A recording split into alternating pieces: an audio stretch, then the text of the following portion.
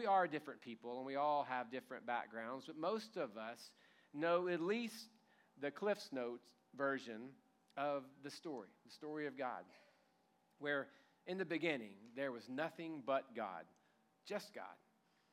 And God decided to create something that would reflect his glory. And he chose to do that with creation. But as he created everything, all the living things around us, the problem was, even though all those things reflected some of the greatness of God, none of it could relate to the greatness of God. It was beautiful, it was wonderful, God called it good, but none of it could relate. So God chose, not out of necessity, out of choice, he chose to create men and women in a way that we can not just reflect his greatness, but also relate to his greatness. That's why we talk about having a relationship with God. We have the capacity to be able to relate to him. But the problem with any relationship is there's freedom, there's choice, and we chose to rebel.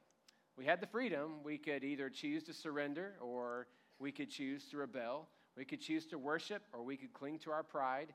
We had that choice, and we chose ourselves. And when we did that, we did not just divorce the Creator. Because as the giver of life, as the creator of life, as life itself, we divorced ourselves from life, which meant that the result was death.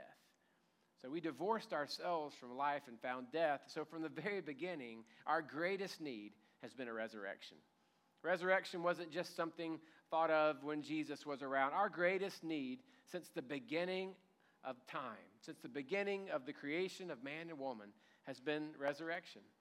We've needed something miraculous to happen to breathe in, to give our souls lives again, to give our hearts and give our hopes life again, something to breathe into us, to let us begin again. We need a miracle. And God chose, as many of us know, to perform that miracle by wrapping himself up in skin and coming to us in the form of his son, who was born to this beautiful little virgin girl named Mary, who was engaged to be married to a man named Joseph. They had Jesus, they named him Jesus, and then he grew up just like all of us grew up. He had the same experience growing up. He learned to walk. He learned to talk. He learned to say, excuse me, when he burped. He learned, he grew just like all of us do. He had that human experience, and yet through it all, he didn't sin. He chose over and over that relationship he had with God the Father, over and over. Then when he was 30 years old, he was at a wedding party, and it was packed out kind of like this. And it was a little overwhelming for the host, and they ran out of wine. And his mother looked at him as only a mother can look at a son and said, it's time. It's time. And it seems to be that Jesus was a little uncertain as to whether he was going to do that, but it was time. And he changed in that moment water to wine. And in doing so, revealed a little of the greatness of God to people in the way they had never seen before. But from that point on, nothing was ever the same. He began traveling, and he began meeting people and slowly revealing the greatness of God the Father that was in him, God the Son. He chose 12 men to travel with him, to learn with him, to live with him, and to live as he lived. And along the way, they got the teaching, but they also were able to firsthand know what it was to know the heart of God. Then when he was 33 years old, they gathered to celebrate again. They were a partying group of people, and they gathered again at this Passover festival, and they were ready, and they were excited about what was going on, and they got together, and Jesus revealed, this one is going to be different, and this one's going to be my last one. And one of his 12 companions sold him out, allowed him to be captured, arrested, taken away. He was given this ridiculous trial, and he was sentenced to die for the crime of claiming to be the Son of God. So he was going to die. He was sentenced. Ultimately, he was crucified, and it was over, or so they thought. The story was over. He was there, and he died for us. But what you and I need to realize, especially on a day like today, on Easter Resurrection Day, is that Jesus did not just come to die. He didn't come to comfort us in our coffins, and he didn't come to just give us a little bit of encouragement as we're all 6 feet under needing that resurrection. He came to do more than just die. He came to defeat death. So it was more than just experiencing crucifixion, which that was a big part of it, But Sunday needed to happen, and that is why today is so incredibly special for us. It's that day we celebrate this rest of the story. And in Matthew chapter 28, verse 1, it says, "At dawn, on the first day of the week, Mary Magdalene and the other Mary went to look at the tomb. And there was a violent earthquake, for an angel of the Lord came down from heaven and going to the tomb, rolled back the stone and sat on it. His appearance was like lightning, and his clothes were white as snow. The guards were so afraid of him that they shook and became like dead men. The angel said to the women, 'Do not be afraid, for I know that you are looking for Jesus who was crucified. He is not here. He is risen, just as he said. Come and see the place where he lay. Then go quickly and tell his disciples, he has risen from the dead and is going ahead of you into Galilee. There you will see him.'" And then I usually stop there, but there is this odd phrase, "Now I have told you," which is a very Yoda moment. Told you I have now. Like, here's the thing. Like, I shared it with you, now go do something with that. So the angel's there and gives them the news that we all know in our Cliff's Notes version of the story, that he's not here, he's alive. Now go and tell everybody. Now, you're not going to go and tell unless you actually believe, and that was the problem. These women wanted to believe. They wanted to believe that Jesus was actually alive, that he had walked out of the tomb and said, "I'm not here anymore. I'm moving on. I'm bringing life with me, and I'm calling all people to live in resurrection power." They wanted to believe that so badly. But they're experiencing it just like you and I are experiencing it. Imagine today if, just remembering people that you're not getting to spend Easter with, you decided to stop by and pay your respects. And you showed up there, and the ground had been turned, and there was nothing but a hole in the ground, and a stranger sitting on the headstone saying, "What's going on? What do you mean? What have you done?" I mean, there are emotions of anger and frustration and fear and confusion, and the moments where you don't even know what to say, just to stare at, like, what happened? And that's what they were feeling. And imagine being told, oh yeah, him. He's not here. He's alive. He walked on out. You go to that special person's grave and some stranger says, "Oh, she's at the store." Like, what? What do you mean? Well, the grave couldn't hold her. Like, you knew that. She's stubborn. She's out. Like, what? Like, there's just all this happening. And we look back at it as if they were just floating to the grave and heard the angel like, "Oh, that's right." And no, it was just like you and me going to the graveside. What do you mean he's gone? What do you mean he's alive? Well, he said he was going. He said a lot of things that we didn't understand, to be honest. So what do you mean? And they had to make the decision. As hard as it is for us, are we going to believe? Are we going to run tell people? Or are we going to stay right here and just figure this out? And maybe wait till someone else notices the tomb is empty, and then we can just follow suit and do what they do? How are we going to move forward? And the reason I bring this up in this way today is I think many of you have believed, but you've believed the story. You've believed in a story, but you've never believed in the Savior. You believed in the story because you don't have a better story, another option. You know there are other ways of thinking and having other worldviews, but honestly, you just haven't done the work. You know there are other reasons, but you've got a lot you don't really understand. It seems really too good to be true, but people that you love, people that you care for have told you, "No, it's real. Like, this Easter thing is real." And you say, "Oh, okay." And you believed in the story, but there's never come a time when you said, "Okay, if I'm going to believe here, I'm going to take my hopes, my dreams, my relationships, my family, my home, my marriage, my kids, my future, my past, my hurt, my shame, and I'm going to lay it all on that man. And if I go down, it'll go down because I was believing in the wrong one, but I am choosing him." Most of us haven't really gotten to that point. We've believed in a story. We're maybe afraid to not believe. Like we'd had that growing up. There were some things that our kids were like, hey, is this true? Is this true? And I wasn't ready to share them a whole lot. So I just said, I don't know. Let's just try not believing and see how that works. No. We believe. Like, you can if you want. I'm going to choose to believe. Do what you, and I knew what I was doing. But, you're afraid not to believe. What if I don't believe? Maybe nothing will happen. So we sometimes believe because we don't have an alternative. We're afraid to not believe. But we've never really put our trust in him. We've been afraid to believe. And they were facing the same thing, struggling with how do we do this? You say, well, what's really the difference? Well, the difference is when we believe in a story, we're saying, I think this is probably the best thing for me. I know I'm not going to do a whole lot of studying and digging and moving further, so I'm just going to lean on this. But this is what I was raised in. This is what I know, so I'm just going to continue this tradition. Or, Mom and Dad seem insistent that this is a part of our lives, so I'm going to lean into that. You're not being rebellious or bad. You're just thinking, why ruffle it? This is a good plan. It makes me a better person. It's a good thing to have purpose too. That's the story. But when we believe in the person, we're saying, Jesus, I don't just believe the tomb is empty. I believe you walked out of there, you kicked death in the face, and said, everybody who wants to live in freedom, follow me, and I'll show you the way. That is different. I'm putting my trust in him. It's a completely different kind of thing. And they were facing this. They wanted badly to believe, but they were also struggling with their unbelief. What did they do? They did what most of us do. They tried to do both. Tried to be afraid and believe.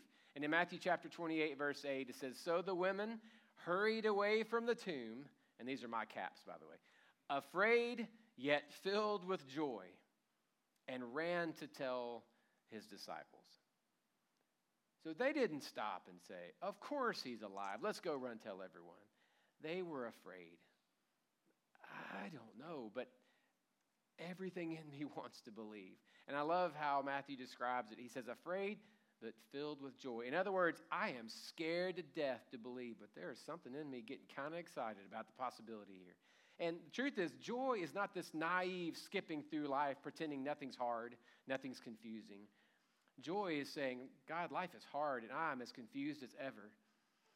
But I'm going to trust in you, and this is going to be a wild ride because I believe you're going to get me through this. And we're going to look back, and I'm going to understand a little bit more maybe later, but I'm clinging to you. And there's just a little giddy excitement when you're thinking, this is not on me, God, this is on you. I'm putting my trust in you. If I fail, it's because of you. I am leaning and following you, and God is never going to let you down. That's what they were struggling with. I'm afraid, and yet at the same time I'm excited. So they decided to outrun their fear. They said, let's just go. We're going to go. We're going to believe. And they took off and started sprinting. I don't have a feeling that Mary Magdalene and the other Mary did CrossFit. Like, I don't think they were that really prepared to sprint back and go find the disciples. So I just imagine these ladies, holding up their whatever you call that thing they wear. Anyway, they're running around and sprinting. And have you ever tried sprinting and talking and being excited and nervous at the same time? As they're running, going, what are we doing? What is happening? I don't know. Just keep running. What are we going to say when we get there? I don't know. Who's going to speak? They're just huffing and puffing and trying to get it out and probably even laughing like we're out of our minds. Like, this is crazy. What? And they're running. And as they ran, as they were on their way to tell, they were expressing more faith than they could have ever imagined. We're going to go. They just killed him because they hated him. And we're going to go tell everybody he's alive and he's our reason for living. What are we doing? If we're wrong, we're dead, literally dead. If we're wrong, we're going to look like fools. If we are wrong, everyone is going to laugh at us. They're going to say, those girls have seen something. They're drunk. They can't be trusted. What is happening to them? But they continued to run. And I think that's the tension that a lot of us are living in. We want to believe really badly. But we've been burned before. We believed in a lot of stuff that didn't come around. I mean, how many of us know what it's like to look in the mirror and say, I should have known. I knew better than to believe he had changed. I knew better than to believe that she was going to do this differently this time. I knew better than to believe that we were out of the clear. We'd never go back. I knew it. I should never have known it. I should never have believed that. Expect disappointment, you'll never be disappointed. That whole thing. That I just assuming this is going to happen. I should have known. I should have never believed. And we've all done that. We've all looked in the mirror and said, man, what in the world were you thinking? You should have never put trust there. You should have never believed there. And what happens, though, is when we get burned like that and we have those experiences, then when you've got this God saying, put your trust in me, we're coming from that background thinking, I don't know. I've tried this before. I've tried going all in with someone before. It didn't work out. I've tried going all in with an opportunity or an open door. I've tried going all in on a situation and it just didn't work out. And it ultimately affects our willingness to believe because we don't want to be burned. We don't want to look foolish. We don't want to feel silly on the other end. All those experiences shape us. But wouldn't you know it, after they decided to go ahead to believe and to run, then Jesus showed up. It would have been easier, and there's no conflict, if Jesus just happens to be the one to go, it's me, go tell him. But they hadn't seen him yet. They have to make the decision before they see him. Well, they're running, and they're huffing, and they're puffing, and I imagine laughing and thinking, what are we doing? This is ridiculous. We look crazy. And then in Matthew chapter 28, verse 9, it says, suddenly Jesus met them. Greetings, he said. Now, this verse, I struggle sometimes reading the Bible with the way we translate it in English. Because do you really think Jesus jumped out at 3 or 4 women who were just running down the road and said, greetings? Like, that's just a very odd. Well, the way we read it, I don't know. For one, he would knock them down out of fear. Like, I don't know how that all works out for Jesus just to pop out and say, greetings. But somehow on Easter morning, he got their attention and said hello. I like to think maybe he said good morning, but I don't want to. The Bible's the Bible, so greetings it is. But they came to him, clasped his feet, and worshiped him. And then Jesus said to them, do not be afraid. Go tell my brothers to go to Galilee, and there they will see me. He said, good morning, girls. And they fell at his feet, huffing, sweating, spitting, slobbering, just trying to catch their breath, and they just grabbed a hold of him. Couldn't believe it. So thankful, I'm sure, they had chosen to run. I wonder how differently it would have been if they had just stood there in the garden saying, that is no way. And then, greetings. Oh, no, we believed. We were tying our shoe. We were getting ready to run. They made the decision before they even saw him. But God seemed to reward that decision by allowing them to see Jesus face to face. And I bet they ran even faster when they got up to go see the men after that. He said, go tell everybody, I'm here. This thing is real. It's true. And after all that some of you have been through, to think that there is someone who is 100% reliable and 100% trustworthy, I know is a hard thing for you. Some of you are still trying to get close in a new relationship because the other one hurts so badly. Some of you are trying just now to get settled in a position or job or opportunity that you've had for like 3 or 4 years because you're just afraid it's going to mess up because of what you've experienced in the past. We have a hard time believing that something could be as good as it claims to be. And Jesus stands there in front of us saying, what do you want me to do? I came all the way. I lived the whole life. I gave my life. I died for you. And then I kicked my own grave open and said, I am here. I am ready to lead all of you out of the prison that you're in your heart. Whatever you're stuck to, chained to, I'm ready to lead you to freedom and breathe life into everything around you that's dead. What more do I need to do? And I wonder at times, if we were honest with ourselves, how differently our lives would be lived right now if we actually had seen him. If we had seen him die, watched him on the cross, watched him suffocate there, blood all over the gore, the whole thing that we know was true in a crucifixion, we just get uncomfortable talking about it maybe. But if we had seen it, and then 3 days later, 4 days later, whenever, sometime in that week, Jesus walked up and said, greetings. If that had happened, how differently would you be living your life today? I think a lot differently. We just have this story that we believed in, but we've never really believed in the person. Because if I'm believing in that person, when I walk into work and the boss says, I'm sorry, we're making cuts and you're going to have to go, I'm not losing my mind, losing my dignity, screaming, swearing. I'm thinking, you know what? Peace out. It's been good. God's got me. I'm moving on. Ladders or whatever you do to go find a new job. Like, okay, God's going to take care of me. Someone comes and says, hey, man, I got a problem with you from what happened. Are we going to go, well, it stinks to be you. I'm moving on. Like, my pride and your, no.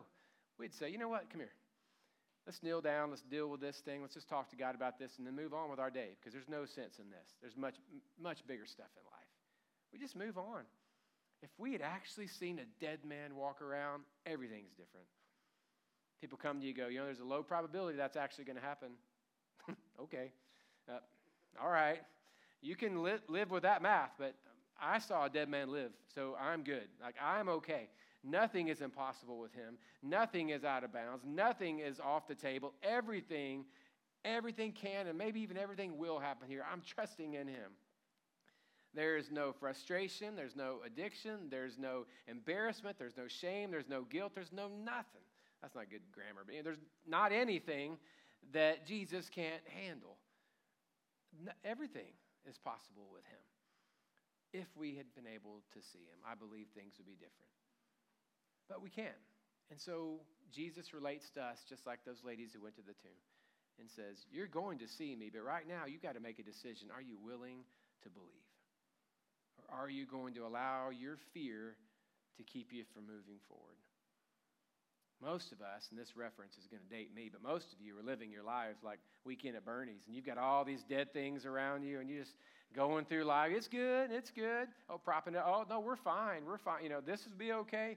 We're surrounded by death, and we're trying to hold it together to prove how strong we are. And the God of the universe says, just stop. I know what to do with dead things. Let me have that. Let me handle that. There are a lot of things around you that are dead, and you've given up on hope that it's ever going to be turned around.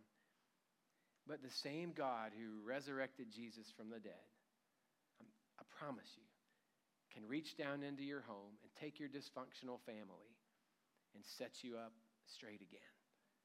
He can breathe life back into you and give you hope that you never thought was still possible. He can look down at your shame and your guilt and your embarrassment for whatever you've gone through, and he can breathe confidence back into your life and bring you back to where you once were. Some of you have gone through stuff recently, and your joy died somewhere down the road. Your hope's gone, dreams are out of here.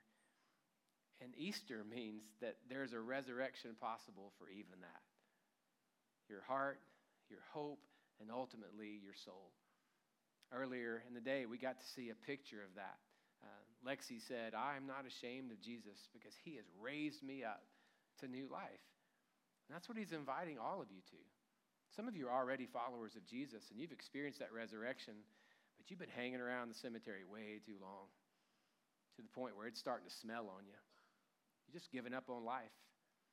And it's time to believe again.